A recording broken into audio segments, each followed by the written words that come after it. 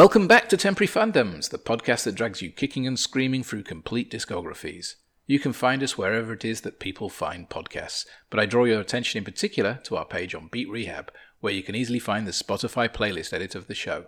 That's the one where all the talking is interspersed with actual music.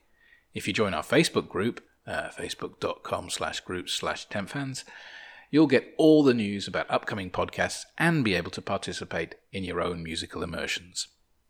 Anyway, it's episode 12, in which we'll complete our cosmic journey into the furthest reaches of seminal krautrock act Can. If you haven't listened to part 1 yet, what are you waiting for? That's the one with Ege Bamyasi, Tago Mago and Future Days. As for today, well, according to many accounts, this is the bit where they drop off a cliff. But whilst the later records are seldom held in the same high regard as the first half of their career, we hope we can guide you towards some of the hidden nuggets that do occur on those later albums. Either way, we still had a lot of fun recording it, and we'll hope you'll enjoy picking over the carcass of the band after they lost Damo Suzuki.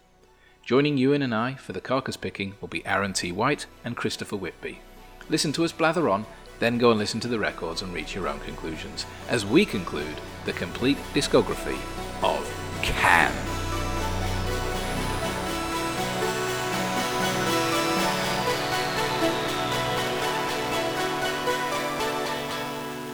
Hello, welcome back to part 2 of Can. The first one was we got in the can. Currently, as I'm saying this, we don't know whether or not the technical problems that I seemed to have has any impact on part 1. Hopefully not. With me, as always, we've got Nick. Hello. Who is honor bound to tell you if anybody is from Hull. Rejoining us is Aaron. Hello there. And Chris. Hello. I'm not from Hull, but I am from Scunthorpe. So does that count, Nick? Not far down the road. That's true. That could have been my I am honor bound to mention moment in this episode. Where are you originally from, Aaron? I'm from Minnesota. That's not near Hull. That's not Hull. It's not near That's Hull. Not Hull. Yeah. That's definitely not Hull. And I'm from Wolverhampton, if anybody cares. But if you listen to the last episode, you would know that. So you can tell us how the sauce is pronounced, right? That's Worcester. Wolverhampton sauce, pronounced Worcester. Worcestershire sauce. I could do because it's just Worcestershire. But that's down the road, but it's not where I'm from. We don't have our own sauce. We do have orange chips, which are amazing. If you're ever in the Black Country, try orange chips. Seriously, they will blow your mind. Anyway, Aaron, we're doing part 2 of Can. We seem to have lost the plot slightly. What period albums are we running through today? We're running through 1974's Soon Over Babaluma, up through their final 1989, because they recorded it earlier, but 1989 album Right Time. Excellent. Well, you are going to be hearing Aaron talking you through those very shortly. As always, you can hear Spotify playlist with selected tracks, or just pause us, go and find stuff on your favorite streaming services. That bark was Aaron's Vizsla, and you'll probably hear more of that later. And the next voice you will hear will be Aaron after this.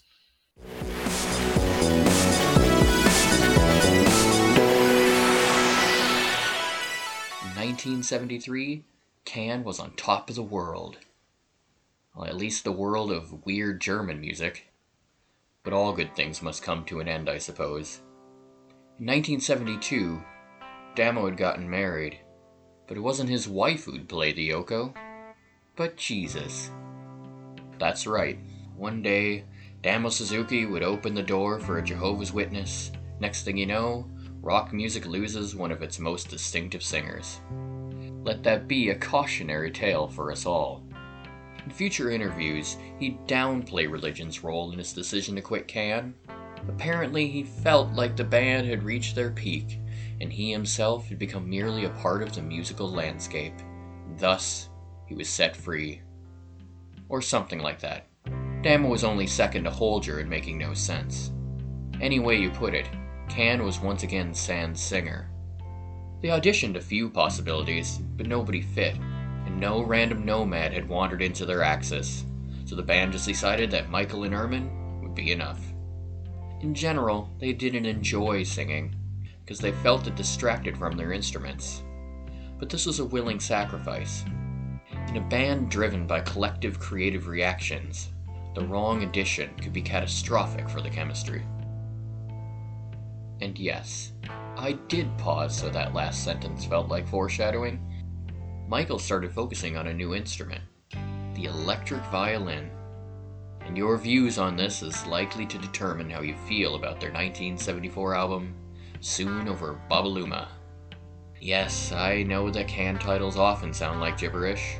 Well, I assure you, according to the band, Soon Over Babaluma most certainly is. Here we see Can continuing with the more ambient side from Future Days, but you can hear Damo's absence. He seems to have taken the melodies and the excitement with him, yet the band does their best to emulate him. To some, this is the last great album Can made. For others, this is the first in their hard slide into terribleness. Oh, did we not mention that Can gets terrible? So yeah, Can gets terrible, but not on this album though.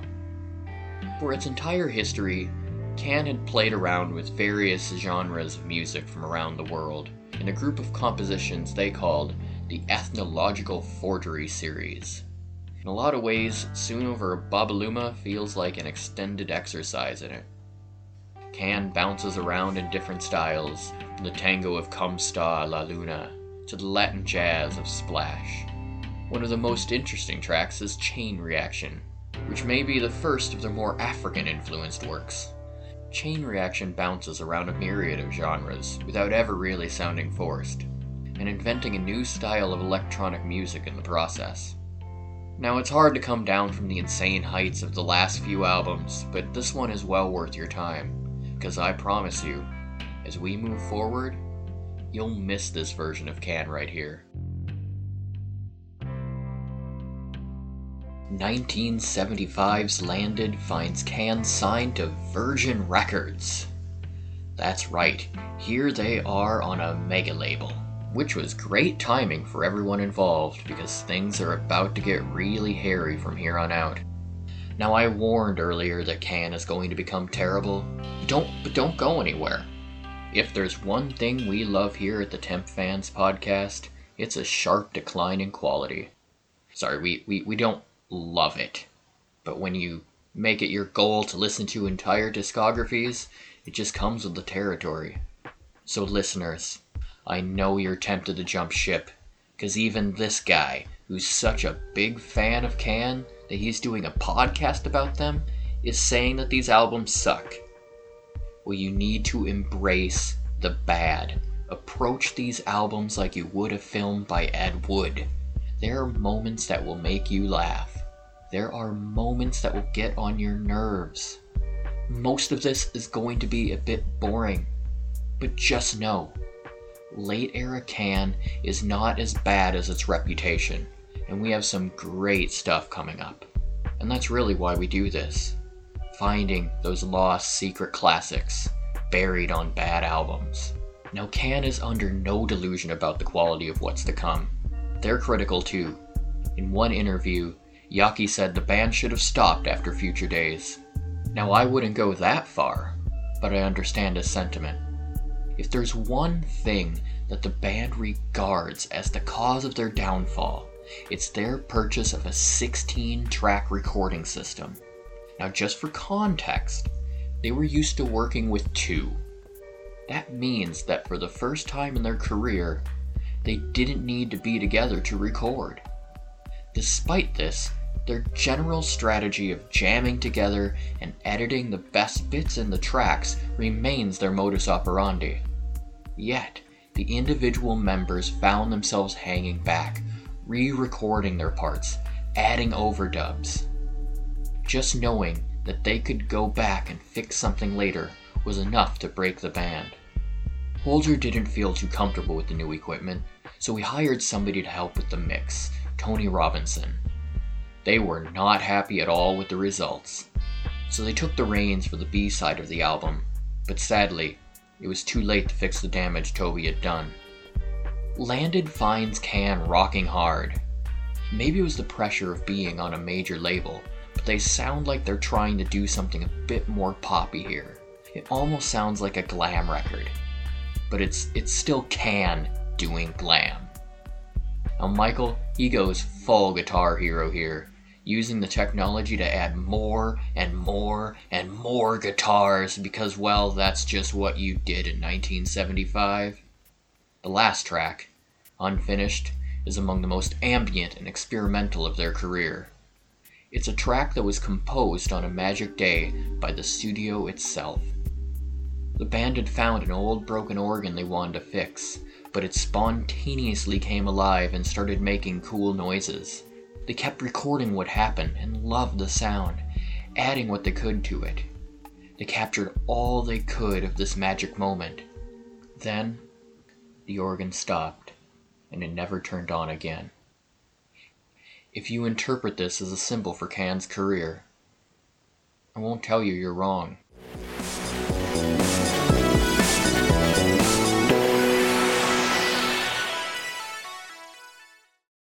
When you start listening to full discographies, you begin to notice certain trends. For example, inevitably, and very often in the mid-70s, every band is going to take a misguided stab at reggae. If they haven't, then they'd either broken up before they got the chance, or they just haven't had enough time. Now you would think that Can would be a great candidate to make reggae. I'll let me not finishing that thought do the speaking for me. So Can did the other thing that bands did in the mid to late 70s. They made a disco track. Now you would think that Can would be a great candidate to make disco. And they are. It even yielded them a top 40 UK hit. You heard me right. Top 40 UK hit. I Want More is a lot of fun. It even landed them a spot on Top of the Pops. Their invitation was so sudden, they couldn't even get the full band together. They went on without Michael, who was gallivanting somewhere in Kenya. Well, as Top of the Pops is famously a mime performance, they chose somebody who looked as far from Michael as they could find. An afroed white guy in sunglasses. Was he Lou Reed? We'll never know. Unfortunately, the band was unable to get much momentum behind I Want More. Ehrman injured his back while moving a washing machine and was thus unable to tour for the album. Still, for many in the UK, 1976's Flow Motion stands as their first Can album. I don't want to say that this is a terrible album. It's not. Some people even consider it a hidden gem of their catalog. I quite like, for example, the mysterious Smoke. It's a lot more ambient and weird than the rest of the album, and just feels more like a Can track. But I think it's clear that the fire has gone. This is just a band going through the motions. When listening to this, you have to wonder if Can has any self-awareness at all. If they never actually knew what it was that made them good. In the end, Reggae Can would ultimately prove a dead end for the group. Changes were on the way.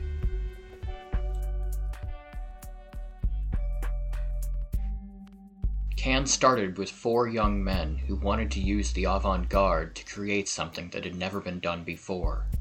It was a rejection of virtuosity, of convention. Their goal was just to create. But success started to change them. They had fans to worry about. They were on a major label. They had even had a top 40 hit.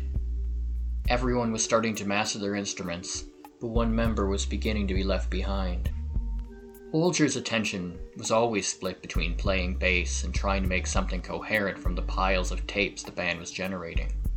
Also, with the 16-track recorder, it was easier to isolate their weaknesses. As time went on, the band became more and more let down by his playing, and at some point, Holger decided it was time to find his replacement. In 1977, Holger met the Jamaican Roscoe Gee at a recording for a UK television spot, and the two hit it off immediately.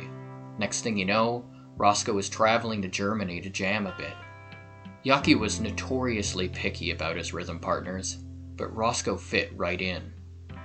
Sometimes, I wonder if Holger inviting Roscoe was a bluff, a chance to say, yeah sure, I'm not the most technical bassist in the world, but let's see what happens when we add somebody else. Holger's skill was in always choosing just that right note. He was content just strumming the same 1 or 2 note patterns into infinity, but these notes were often catchy and grounded the band in even their most extreme freakouts. Roscoe was completely different. He was flashier, played lots of notes. He was a jazz player, fresh off a stint with the late-era Traffic, and he brought with him his old bandmate, the Ghanaian Rebop Kwaku Ba, and this was just the kick the band needed. Michael had returned from a trip to Africa, buzzing with ideas, and here the band was with an actual African percussionist. It was only inevitable that they would go full Paul Simon, but they did it before it was uncool. Thus far we've heard funky can, glam can, disco can, reggae can.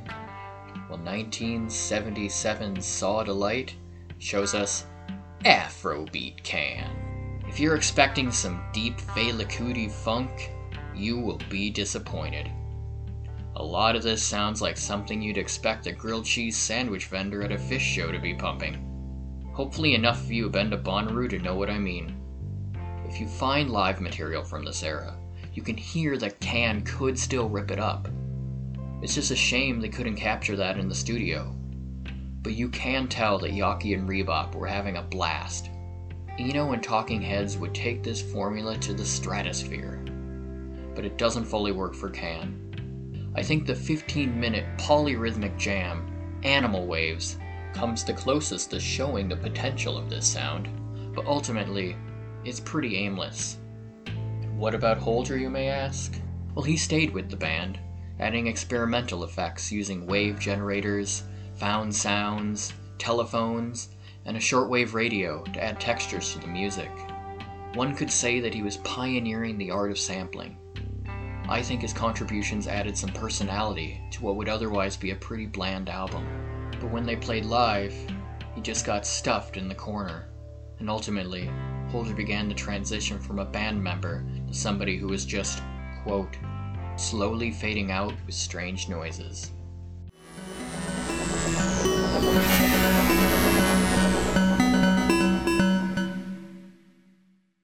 Tensions in the band were running high by 1978, especially in regards to Holger.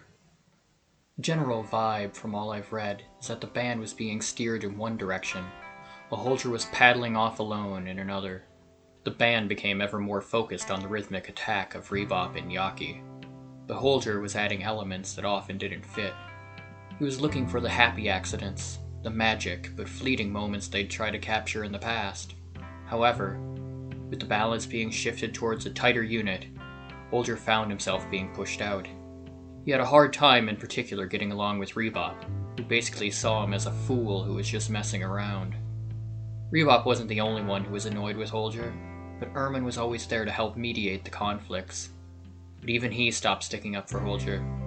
It was likely due to Holger telling Ehrman's wife and band manager Hildegard that Ehrman had been having an affair with Michael's ex-girlfriend. Such things are never good for band chemistry, but it's hard to blame that completely on Holger. One night on tour, in frustration, Rebop walked over to Holger's electronic setup and ripped his equipment out from the wall, sparking a violent fight, with Holger ultimately leaving the band. After what was, in the end, their final tour, the remnants of the group convened and recorded a fair contender for the worst album ever made, 1978's Out of Reach. It was so bad, the band had disowned it for a while. It wasn't remastered until 2014, unlike the rest of their discography, which got touched up in 1989. It features lead vocals by Roscoe and Rebop, who seemed to look at Malcolm Mooney for inspiration. Maybe they thought that what makes a good Can singer is nursery rhymes or singing out of key. Rebop's lead vocal on Like Ye Nobe God was so terrible, he was thankfully not allowed to sing again. A review from Pitchfork sums this album up best. Out of Reach is an inspiration. Knowing that the godlike musical force that recorded the Tagomago, Agabum Yase, Future Days Troika could, only a few short years later, sink to this level of awfulness makes anything seem possible.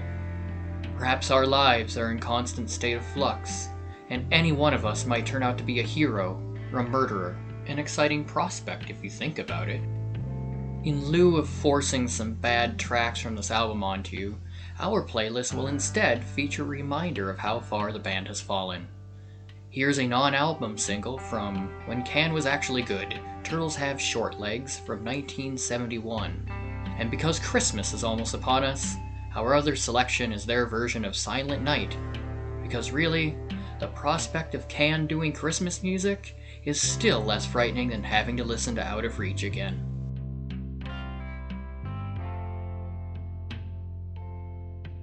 Are you still here? That's good, because patience deserves rewards. Their 1979 self-titled album is much better than the previous one, and not just because the last one was a steaming pile, because it is actually pretty good. The band seems to have found their ability to lay down quality grooves again. Much of this may be helped by the return of Holger, at least as an editor. Sure, we're still in space disco land, but it's cool space disco.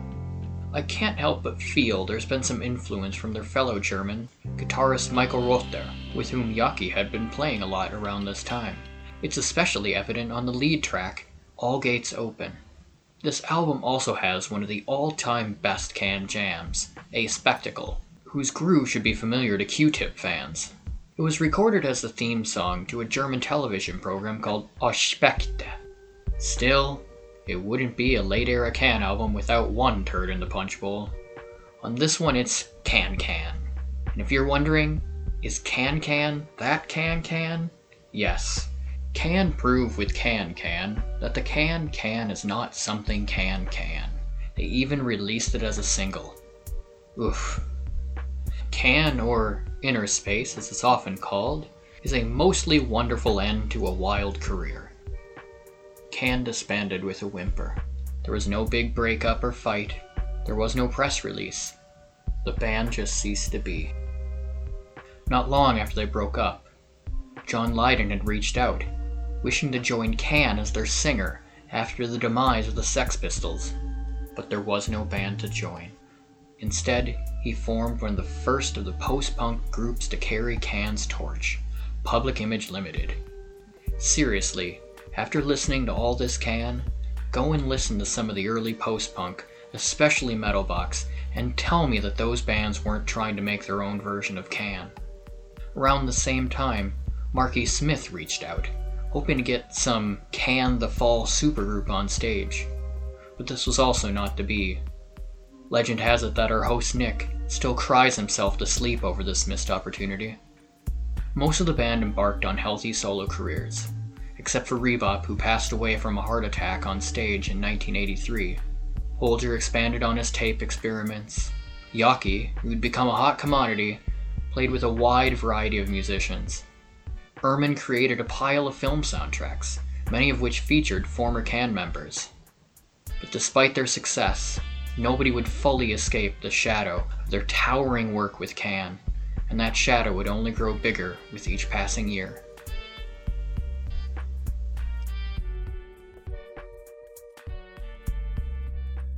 I bet you're asking yourself, why is Aaron still talking? Didn't he just say that the band broke up, but here he is, introducing more music? Well, our story isn't completely done yet. We need to fast forward to 1986. A film producer, George Reinhardt, was looking to sponsor a new work by the defunct Can. Hildegard helped all the guys get back together at Michael's home studio in France, and she decided to enlist an unlikely fifth man. Coincidentally, that fifth man was also looking to record with Can. The two apparently sent letters to each other, independently of the other. Clearly, it was fate. So one day, who would arrive in France? But none other than our old friend, Mr. Malcolm Mooney. The sessions were apparently relaxed and fun, by Can standards. There were fights, of course. Can always had fights. The band has said it felt more like a vacation than a recording session. Holger would edit it all with no real urgency, and Right Time, as it came to be called, didn't see release until 1989. The interviews make it seem as if the band was looking to reinvent themselves, to become groundbreaking again, but they just didn't. Michael has said it was the wrong time. Ermin has said about the album that it's okay.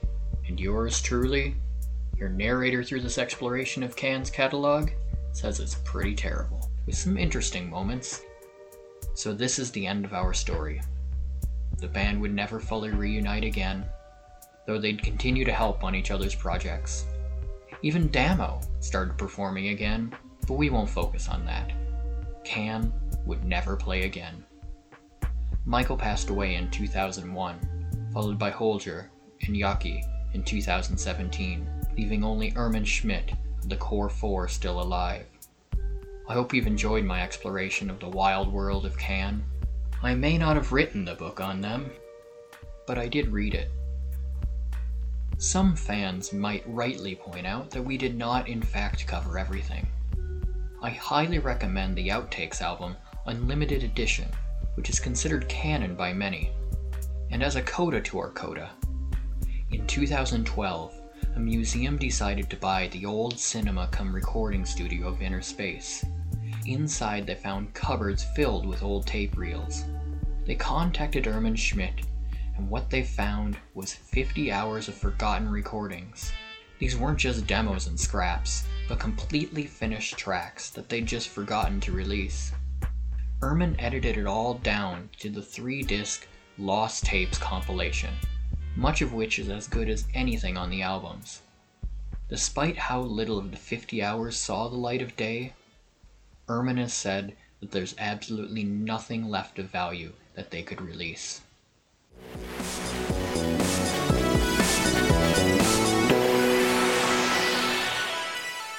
Hello there. Welcome back to Temporary Fandoms.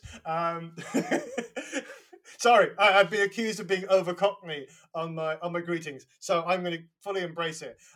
You have just listened to Aaron talk you through part 2 of the Can discography. While you were doing that, we were having a discussion about the word krautrock, which seems to be the name of the genre. But should it be? Rejoining us, as you know, Aaron, Nick, and Chris. Nick. Well, the thing I was thinking about is during the first episode, I talked about the sort of concurrent rise of New German cinema. And in film critic circles, it's called New German Cinema, not Krautfilm, which just goes to show that film critics are a little bit more respectful, say, than your British music critics who coined the term krautrock to describe the genre. But the thing is, it's one of those. It's so embedded; it's very hard to imagine calling it anything else. And I don't think it was rejected by the musicians, as far as I know from what I've read. It was kind of, it was accepted as the general name for this sort of thing. I guess as well because it embraces so many different styles. What do they call it in Germany? I mean, good question. I mean, you're our go-to for pronunciation on German words. I'm not entirely sure why. I don't speak German. I just like music. I like pretending that I can. I think it was about 2 weeks ago. I was talking to my wife and I said, "Yeah, then we're going to be doing this band, and this band Can." Nick's a big fan of sort of bands like Krautwerk. Krautwerk? What the hell is Krautwerk? And I got stuck in some horrible. But this is the thing, right? Is Kraftwerk and Can are both considered krautrock acts, but Kraftwerk are a sort of like electronica, basically, and then you've got these bands that are psychedelic rock, and you've got these ones that are sort of doing trippy ambient stuff. There was a sign today that this should have happened today, because I walked out my flat this morning and there was a green traffic cone, which I think is the front cover of a Neu album as well. Kraftwerk. Okay, so basically this should have happened today, and the gods of krautrock or other named genre were shining down on me. So there you go. Hopefully our German listener will write in and tell us it's offensive, and then we'll know. And in future, we'll call it whatever we should call it instead. Well, currently looking at the stats, we have no German listeners. Well, maybe Can will change that. Or maybe we can just say what we want and we'll be fine. Okay, Aaron, last time we were talking about Can, they had just seemed to be getting to a peak. Damo Suzuki was comfortable. They were releasing tight albums. They seemed to have, they were controlling themselves. They were reining themselves in. it's just going to get better from there, right? Yeah, after this they're going to release before that's their Holy Trilogy. This is their Holy Trilogy. So they go to a next level for the next 3 albums. They take it to the fridge. They don't at all. So with Soon Over Babaluma, which is where we're coming back, 1974. Wait, where the fuck's Suzuki gone? They replaced him with a violin, as far as I can. They decided they wanted they just thought their German accents were more interesting than Damo's singing in multiple languages and gibberish. What, was he kicked out or did he leave? So basically what happened is he got married, and 2, he invited a Jehovah's Witness into his home, and he joined the Jehovah's Witnesses and decided that music was evil.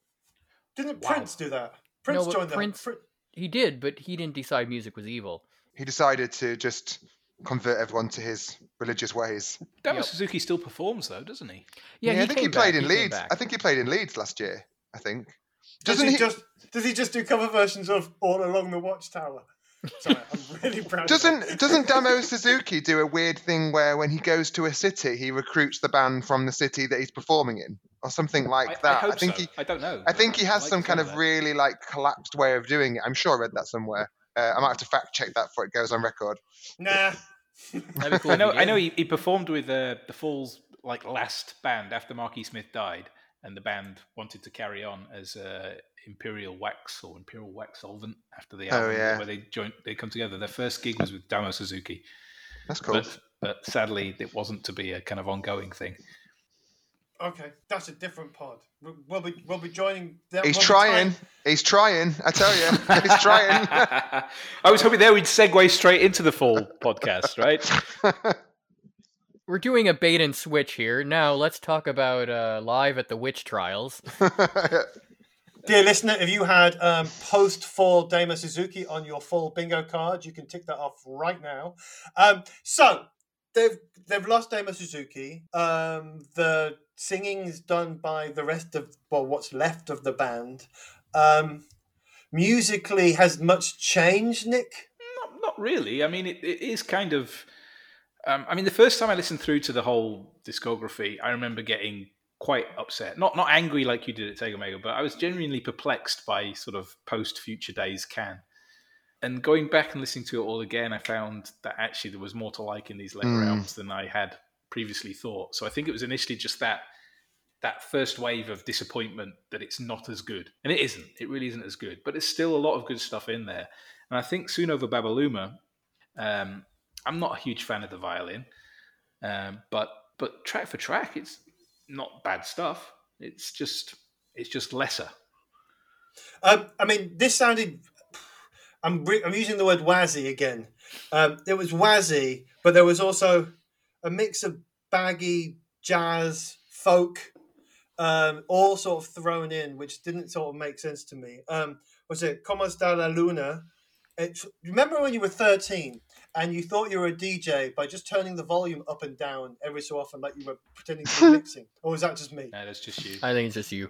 Because that's what it sounds like to me. Some kid on the volume dial go, woo, woo, woo, woo, woo. Hey, I'm a DJ. I've got against that track Cosmic Reggae, and I think that going forward there was this kind of strange reggae vibe that just always. I thought it was a bit later that kicks off, that they get. I just got it there. Maybe it does come in a bit more later on, but that is definitely something that I could see the back of. Yeah, to me, it's tango. To me, Como Está la Luna is tango. I actually had Cosmic Bavarian Reggae. Does that get us more towards tango? Well, this is the thing with. I'm just going to keep adding words to you. Agree with me? Yeah, throw more adjectives. Well, the thing is, I think with so that with the backstory of Can, that basically, I don't know which member of the band it was actually, who went to the US and came back to Germany and said, like, I've heard this amazing music, I want to make music like that. And it was basically bands like the Velvet Underground. And it always felt like what they were doing was trying to make their own version of these American genres or other genres that they'd heard. And in the kind of this later Can, there's this thing where it's like someone had described reggae to them, but they never actually heard any reggae, right? Someone had read whatever was the equivalent then of a blog post about reggae and how it works, and they tried to reconstruct that without listening to the reggae. which is amazing, really. I mean, it's intriguing. They're always intriguing. Just sometimes. I got their more reggae thing, like someone else said, a few albums later. Yes. I mean, my notes for this was improv jazz folk with bongos, which sums it up a little bit to me. The biggest thing I noticed about this on re-listen was the track Chain Reaction. That's the one that stood out to me because it really had that, for me, that kind of like DFA, Foals type thing going on, where you kind of got that kind of like, you know, punk funk type thing. And it basically just really reminds me of LCD Sound System. That's what it reminded me of re-listening. Like, basically at this point, he'd stop, you know, obviously you've got Talking Heads would be the biggest LCD Sound System reference. But there's something in this later period of Can that James Murphy's definitely getting on. Do you know what I mean? Like, kind of, just funky, but kind of weird. Yeah, definitely that's what got to me. Aaron, I know that you're a big fan of LCD Sound System due to the fact that we had a vote on the Facebook group and I managed to talk people into voting for Gay Bikers on Acid over LCD Sound System. Shocker. Aaron, can you hear that here? Can you hear that sort of thing coming in? Yeah, for sure. I mean, I think Can is all over LCD Sound System, and he made his influence by them very obvious in his song "Losing My Edge." He claims to have been at the first Can show that was recorded for their bootleg Primitive Future, I think it was called. But his claim is impossible because that gig happened before he was born. James Murphy is the Doctor Who of music. He can do what he wants. He's just traveling around. Prehistoric Future. Sorry, that was the name of the bootleg of their first gig. So we've got this. It's a bit of a mess of an album. It's not terrible. It's not unlikable. It's definitely got some likable elements. Yeah. It's just not as good. That's the only thing wrong with it. It's not awful at all. It's considered a good album. By who? In the lore. In the lore. In the lore of Can. In the canon, shall we say? Oh, come on! It was going to happen. Okay, so we're starting the second part of their musical journey with a not quite as good but still very similar sound. They moved on from this a year later with Landed. What the fuck happened with Landed? I mean, okay, we've got Full Moon on the Highway, right? In the early 90s, I went to see a lot of my friends' bands. And obviously my friends were in sort of Grebo indie bands, and some of them were experimental. And I went there, and I was quite polite about it afterwards. If I grew up in the mid-70s, and some of my friends were into experimental stuff, and they weren't very good at it, it might sound like this. This is kind of less experimental, though, isn't it? This is the thing. This is Can you don't know my friends. This is as experimental. Well, I wasn't actually talking about him in reference to your friend's band so much as in reference to Can's previous records. But I've got something here that says "Can do pub rock." Exactly. That's exactly what I've got written here. Mid-70s pub rock. Because Full Moon on the Highway is like it's that, isn't it? It's a mid-70s pre-punk pub rock song. And I kind of like it. Yeah, but you like it because it's part of the discography of a band you like. If this was just a track you heard, you would be, this is fucking awful. I think it's awful. It's not awful. This album is awful. Yeah, it's terrible. Oh, no, this album has an amazing highlight. Was it Hunters and Collectors made me laugh hysterically because it's Flight of the Conchords. It's Flight of the Flight of the Canchords. It's like they're doing a joke version of the band. It even sounds like Jermaine Clennon. I was in stitches while I was listening to it. At Hunters and Collectors. No, it's got amazing lyrics. I'd like to read a verse to you, if I may. I'm not going to do it in a German accent, but... Is this the 30 pages you just pulled out, Nick? Because we've got sick back. No, it's on my phone, so excuse me if there's any kind of interference, because that's something Ewan's told me off for before. But one of the verses goes as follows. 30 leather kids on the gangbang trail. Get your big brown man with the snakes in bed. Dirty bother me now. It soaks into a cup. She says, if you don't start at all, you'll never have to stop. Was that Marky Smith? Obviously, when I do it, it is. I mean, but at this point, they did get somebody to start writing lyrics for them. Oh, really? Oh, right. They that's got the- I mean, there. They 'cause had they a guy need who to get became rid. their friend. Well, previously they just had random itinerant foreigners who were obviously on bad acid trips that they'd found wandering around German cities, and they didn't really have to bother with lyrics. They were just people rambling, right? And suddenly they didn't have Malcolm Mooney or Damo Suzuki, and they were shit. What are we going to do for words? And you could see they were struggling. So this is going to be a really random segue, but my microphone cut out and I'm not quite sure where it was. So I'm just going to say this, and at some point you'll hear me talking, and it may not fit with what Nick was just saying. Anyway, moving on to Flow Motion. Smooth. Moving on to Flow Motion in 1976. Didn't have a chance to talk about how bad Landed was. Oh, but I'm sure we did.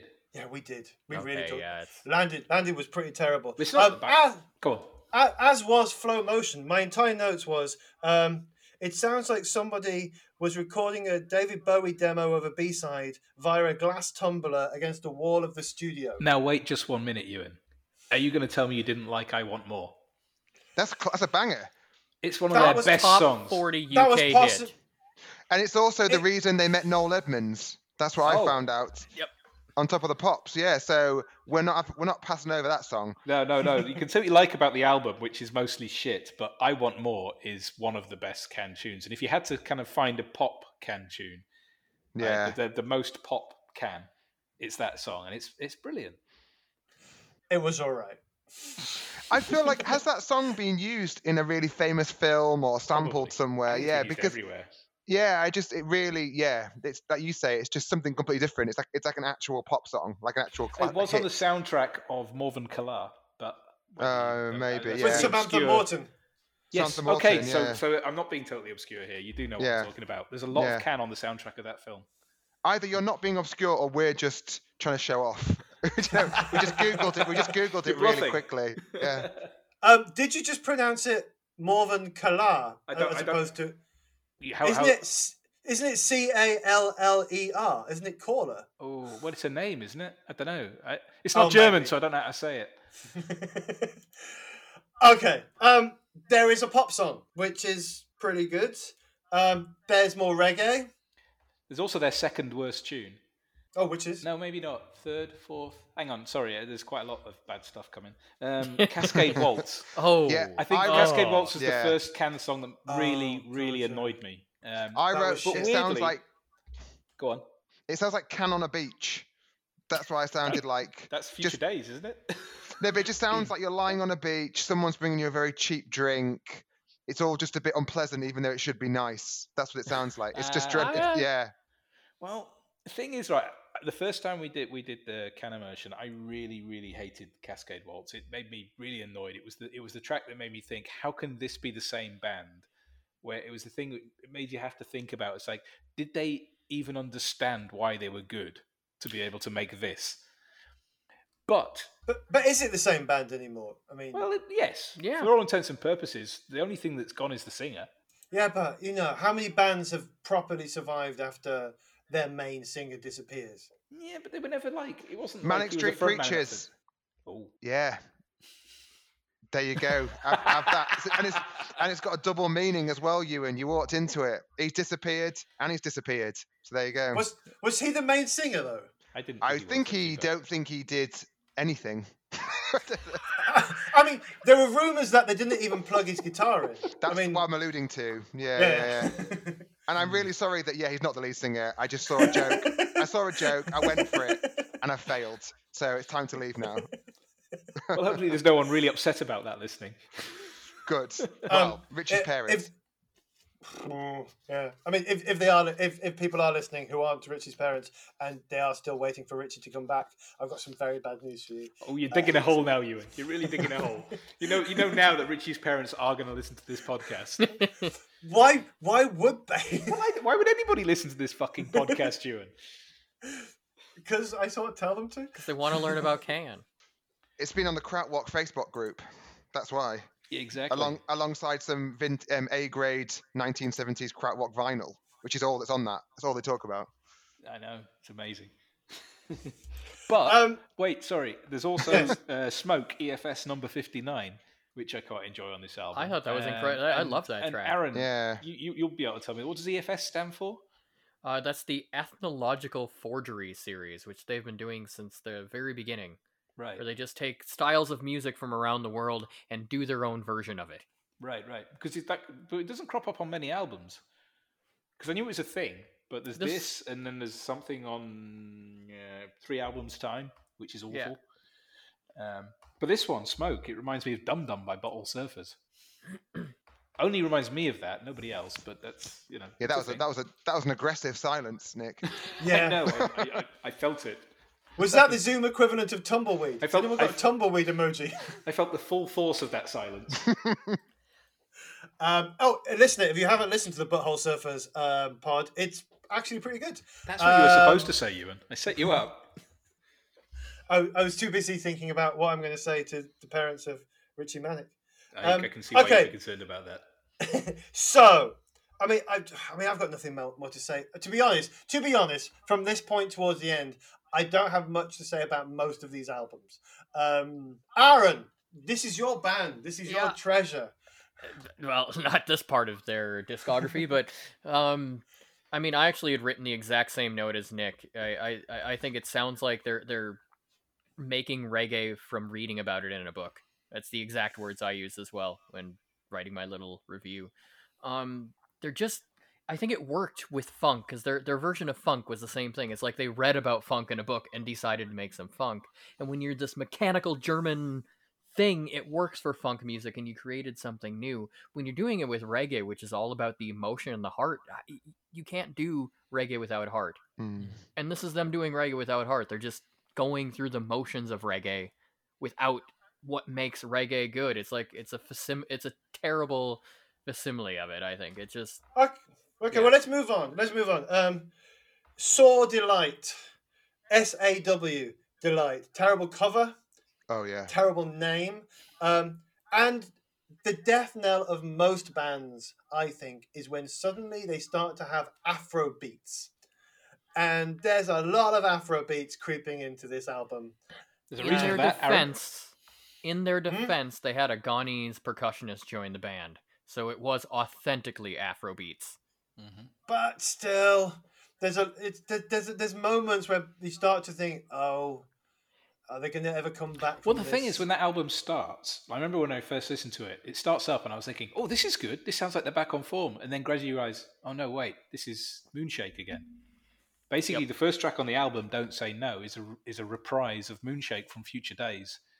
And obviously not as good because Damo Suzuki's not on it.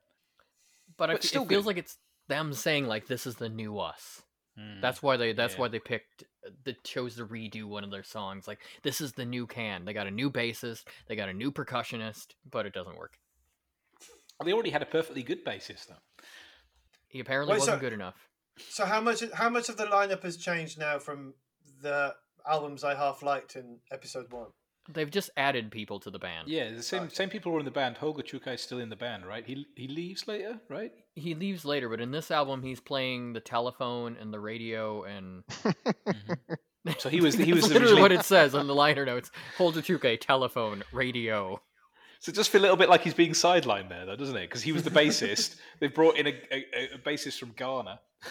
No, it's a percussionist from Ghana and a bassist from Jamaica who dressed like Doctor Who. He had a big long scarf. And he looked like Doctor Who. Oh, Tom Baker. Okay. Yep. That's our second Doctor Who reference in the last 10 minutes. That's unbelievable. Unbelievable. I've never even seen Doctor Who. Okay. I mean, I'm going to ask a question at this point. We've got a couple more albums to go through, and we're obviously going to do it. But what is the point sometimes of wading through stuff that you know is about 25 years ago? I was in Las Vegas and we were walking down the street, one of the back roads, and there was some police. And I looked over and there was a sheet on the ground.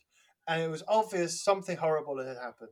And I couldn't keep my eyes off it. Was it Richie Manic? No. He was still missing at that point. And I couldn't keep my eyes off it. But I knew it was something awful.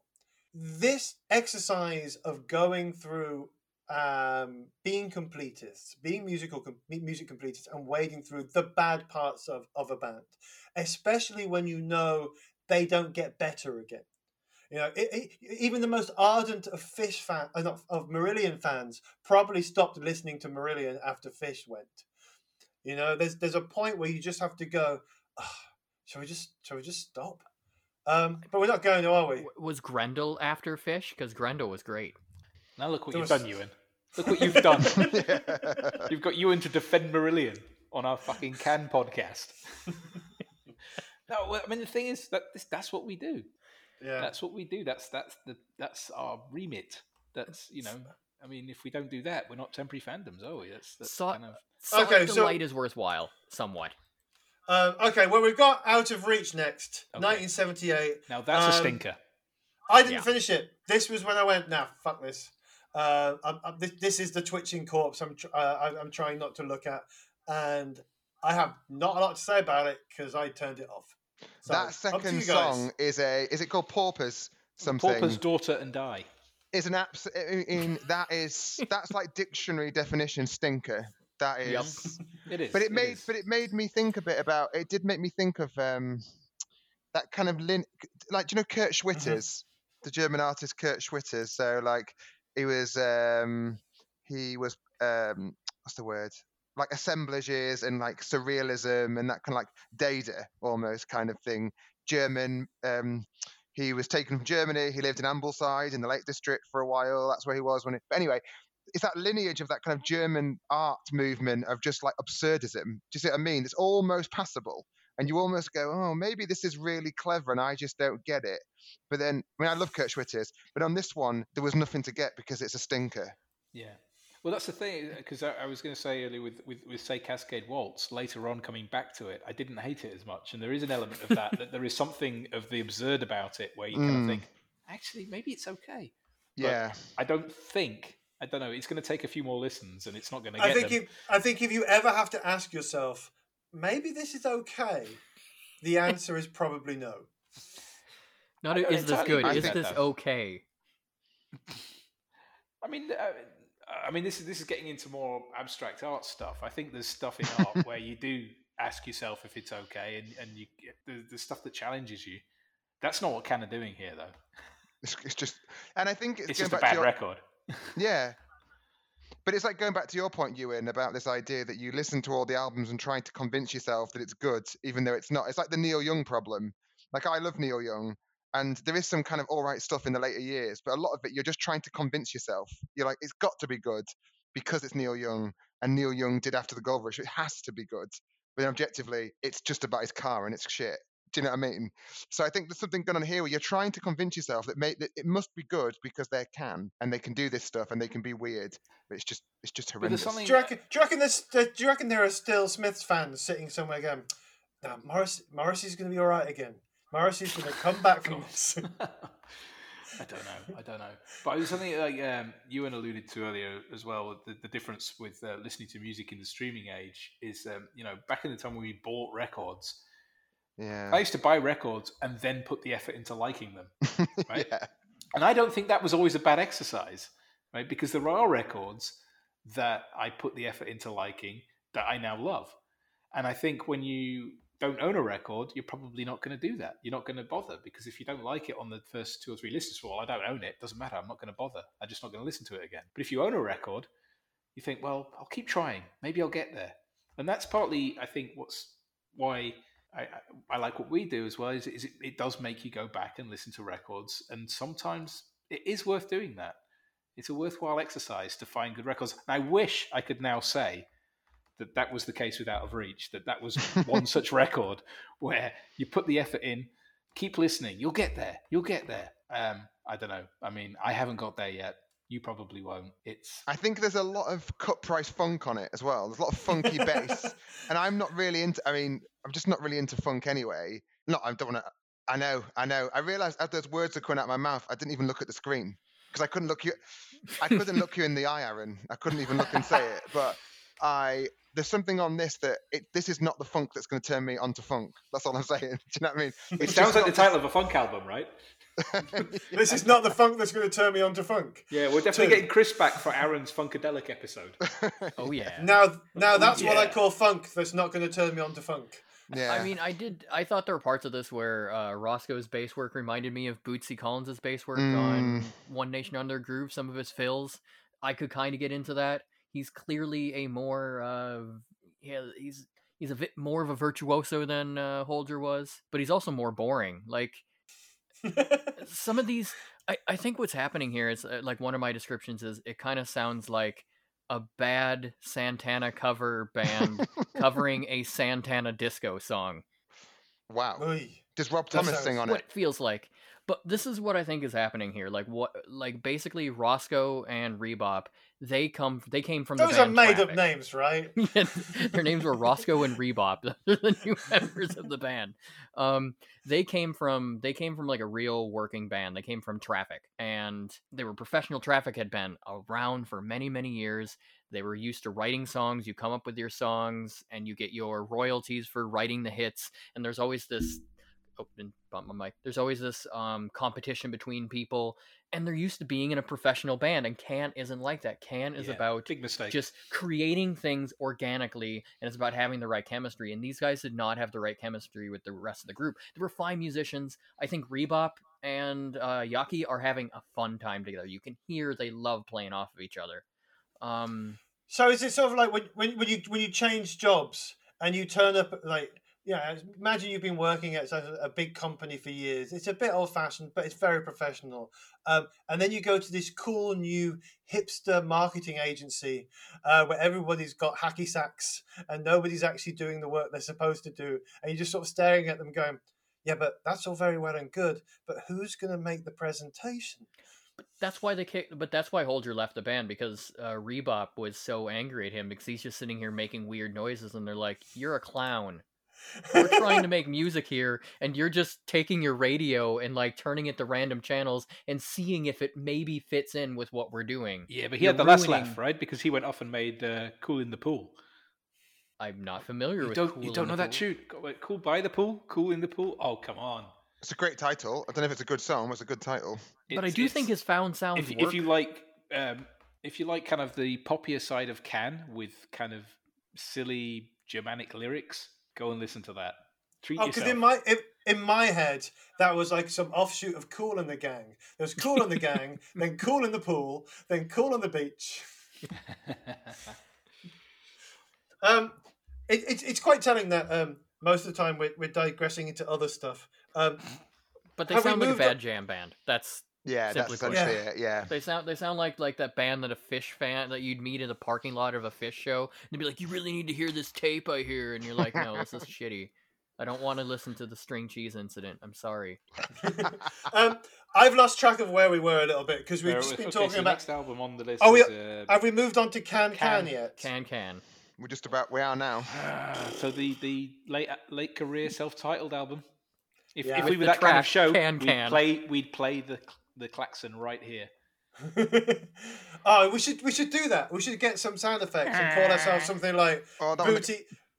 Hey, welcome to Booty and the Boo Boos.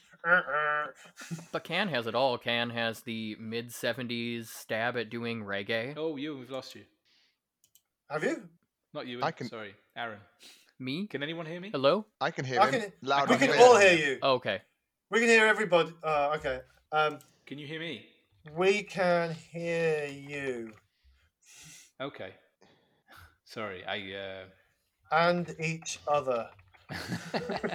Sorry, for a second there I lost everybody, but it seems you're all back again.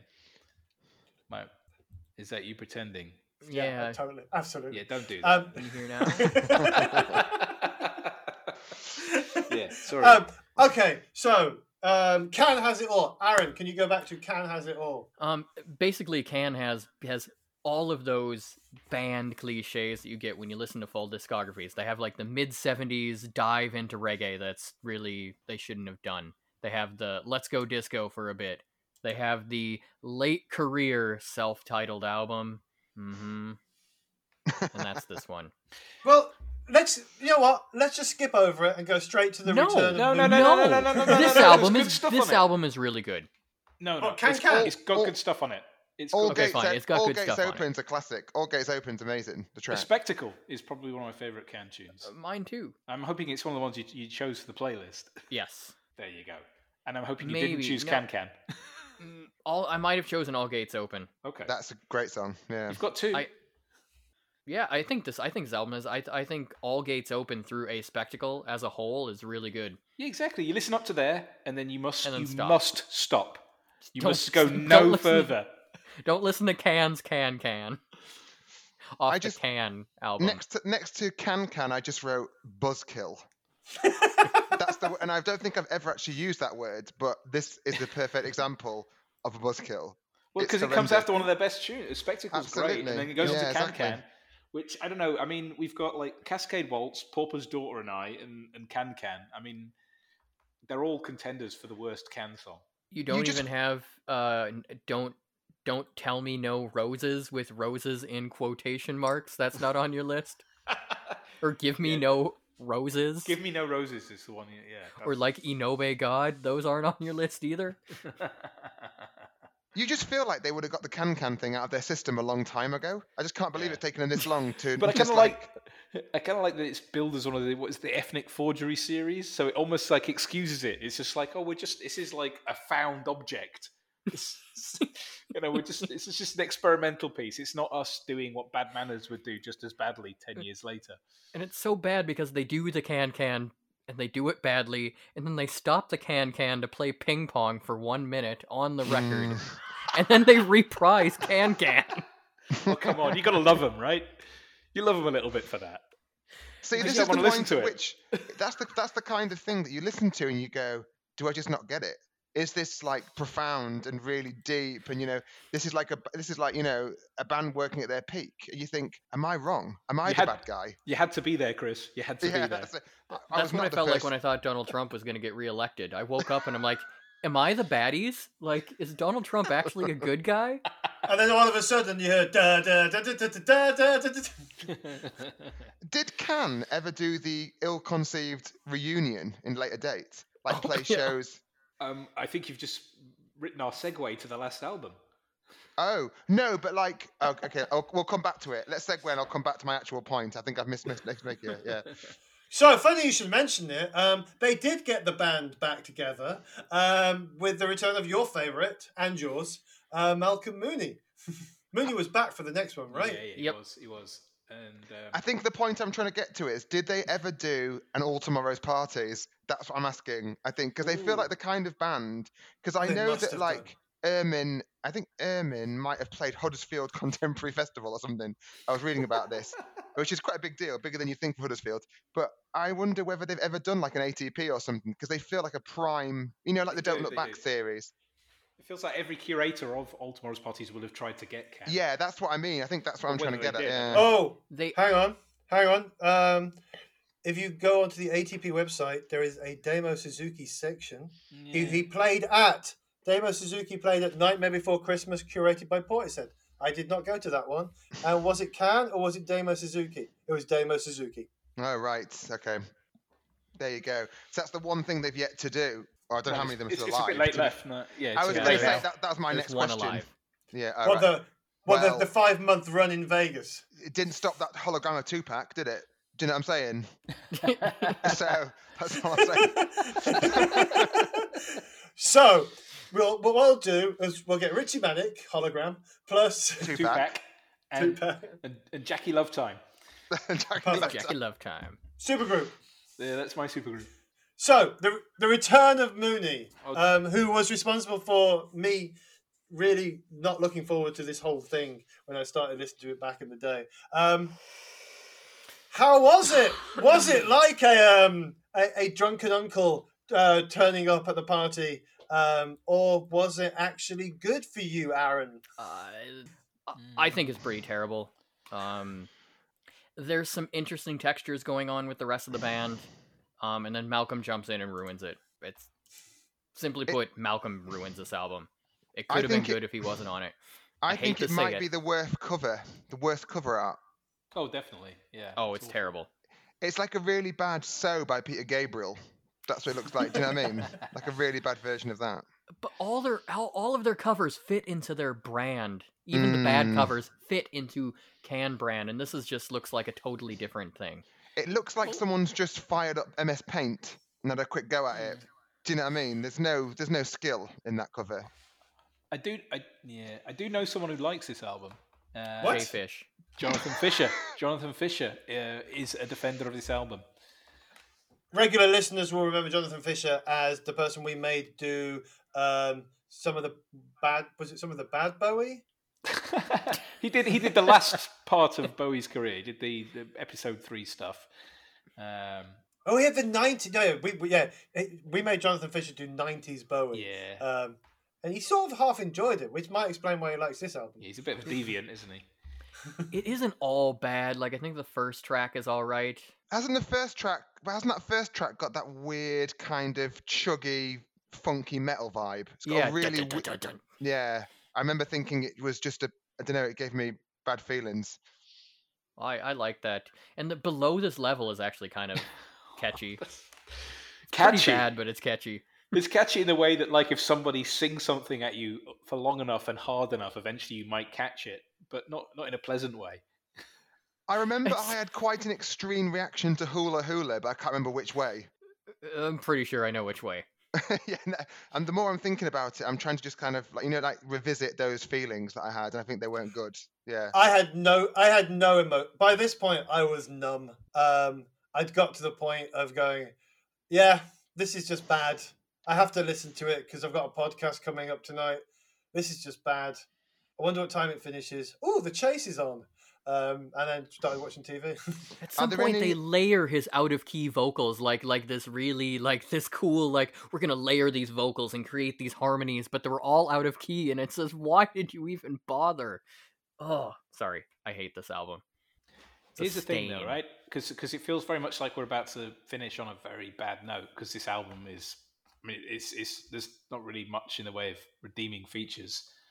But they did have a box set recently, right? In the last 5 years, that's kind of interesting. Do you know anything? What was it called? I was just trying to look it up. It's called The Lost Tapes. The Lost Tapes, right? Excellent. Yeah. Better name than Cannibalism, which they tried before. Oh yeah, they got a bunch of people to remix their stuff. Oh, it's the album Sacrilege Sonic as well. Youth. That's Sacrilege. That's well worth listening or to. Sacrilege, really like that's that. what it was. Yeah. Yeah, that was actually probably the first Can album I heard, which isn't really a Can album, but. Isn't that another classic thing to do? The remix album. Just get loads of people who are more your proteges to remix your albums. They've ticked that off the list. But they were doing this before everyone else. They went African before everyone went African. Like Peter Gabriel and David Byrne, they were just babies, basically, when they did Afrobeat. By babies, I mean they were 30 years old, but still. Okay, so it probably is a good time to wrap up part 2. If you're listening to this and you're still listening to this, thank you. Secondly, there was probably some random cuts halfway through the episode because different microphones and different things kept cutting out, mainly mine. But musically, we got to a relative high at the start of episode 1. It's been a rather steady decline with a couple of good songs along the way. Ending with falling straight off a cliff with the return of Malcolm Mooney. There is some good stuff out there, Sacrilege and the anthology stuff to go and explore a little bit further. But if I'm being really honest, go back to episode 1, and that's where the good stuff was. Even I liked it. Nobody seemed to be defending stuff towards the end of this. They definitely were interesting for a bit. I may have really been angry last time, and I'm less angry now. Aaron, I know you said you can't pick one. Pick one. One that will get you into the band, or one to... No, one that you're allowed to keep one, and the rest get given to me. This is gonna be. Oh, because I was going to choose Take Omega, but if you're going to get given it, then I'm not having that. Choose an album, Aaron. People might call me insane, but I'm going to go for soundtracks. Oh, okay. I can see that. Mainly because of Mother Sky. I think Mother Sky is the best. Chris? Monster movie. Weirdo. Nick?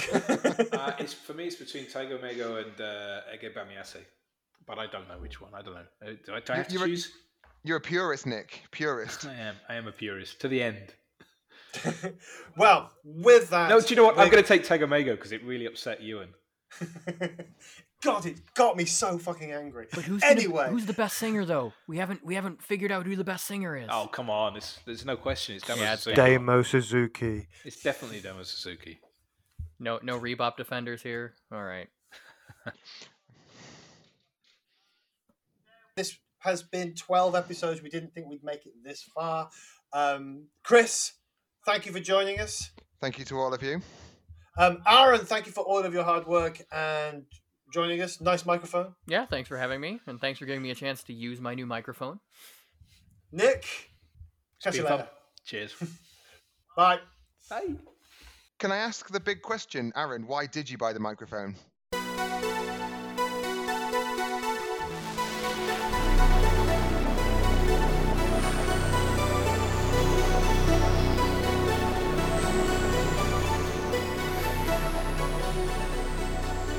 In case you couldn't tell from the podcast, you just listened to one of my very favourite bands. I hope you enjoyed them. But if you didn't, whatever. There'll be another one along soon. And whether you enjoyed it or not, I'm still going to thank all the participants. They were Norway's finest American stand-up comedian, Aaron T. White, and Scunthorpe's sharpest British sea power enthusiast, Christopher Whitby. As usual, I was joined by Ewan, who I earnestly believe should go and listen to Tagamago one more time, and the synth interludes were composed and performed by Jonathan Fisher. See you next time, when we'll subject you to a completely different band. Until then, I'm Nick Hilditch, and I want more and more and more and more and more and more and more and more and more and more.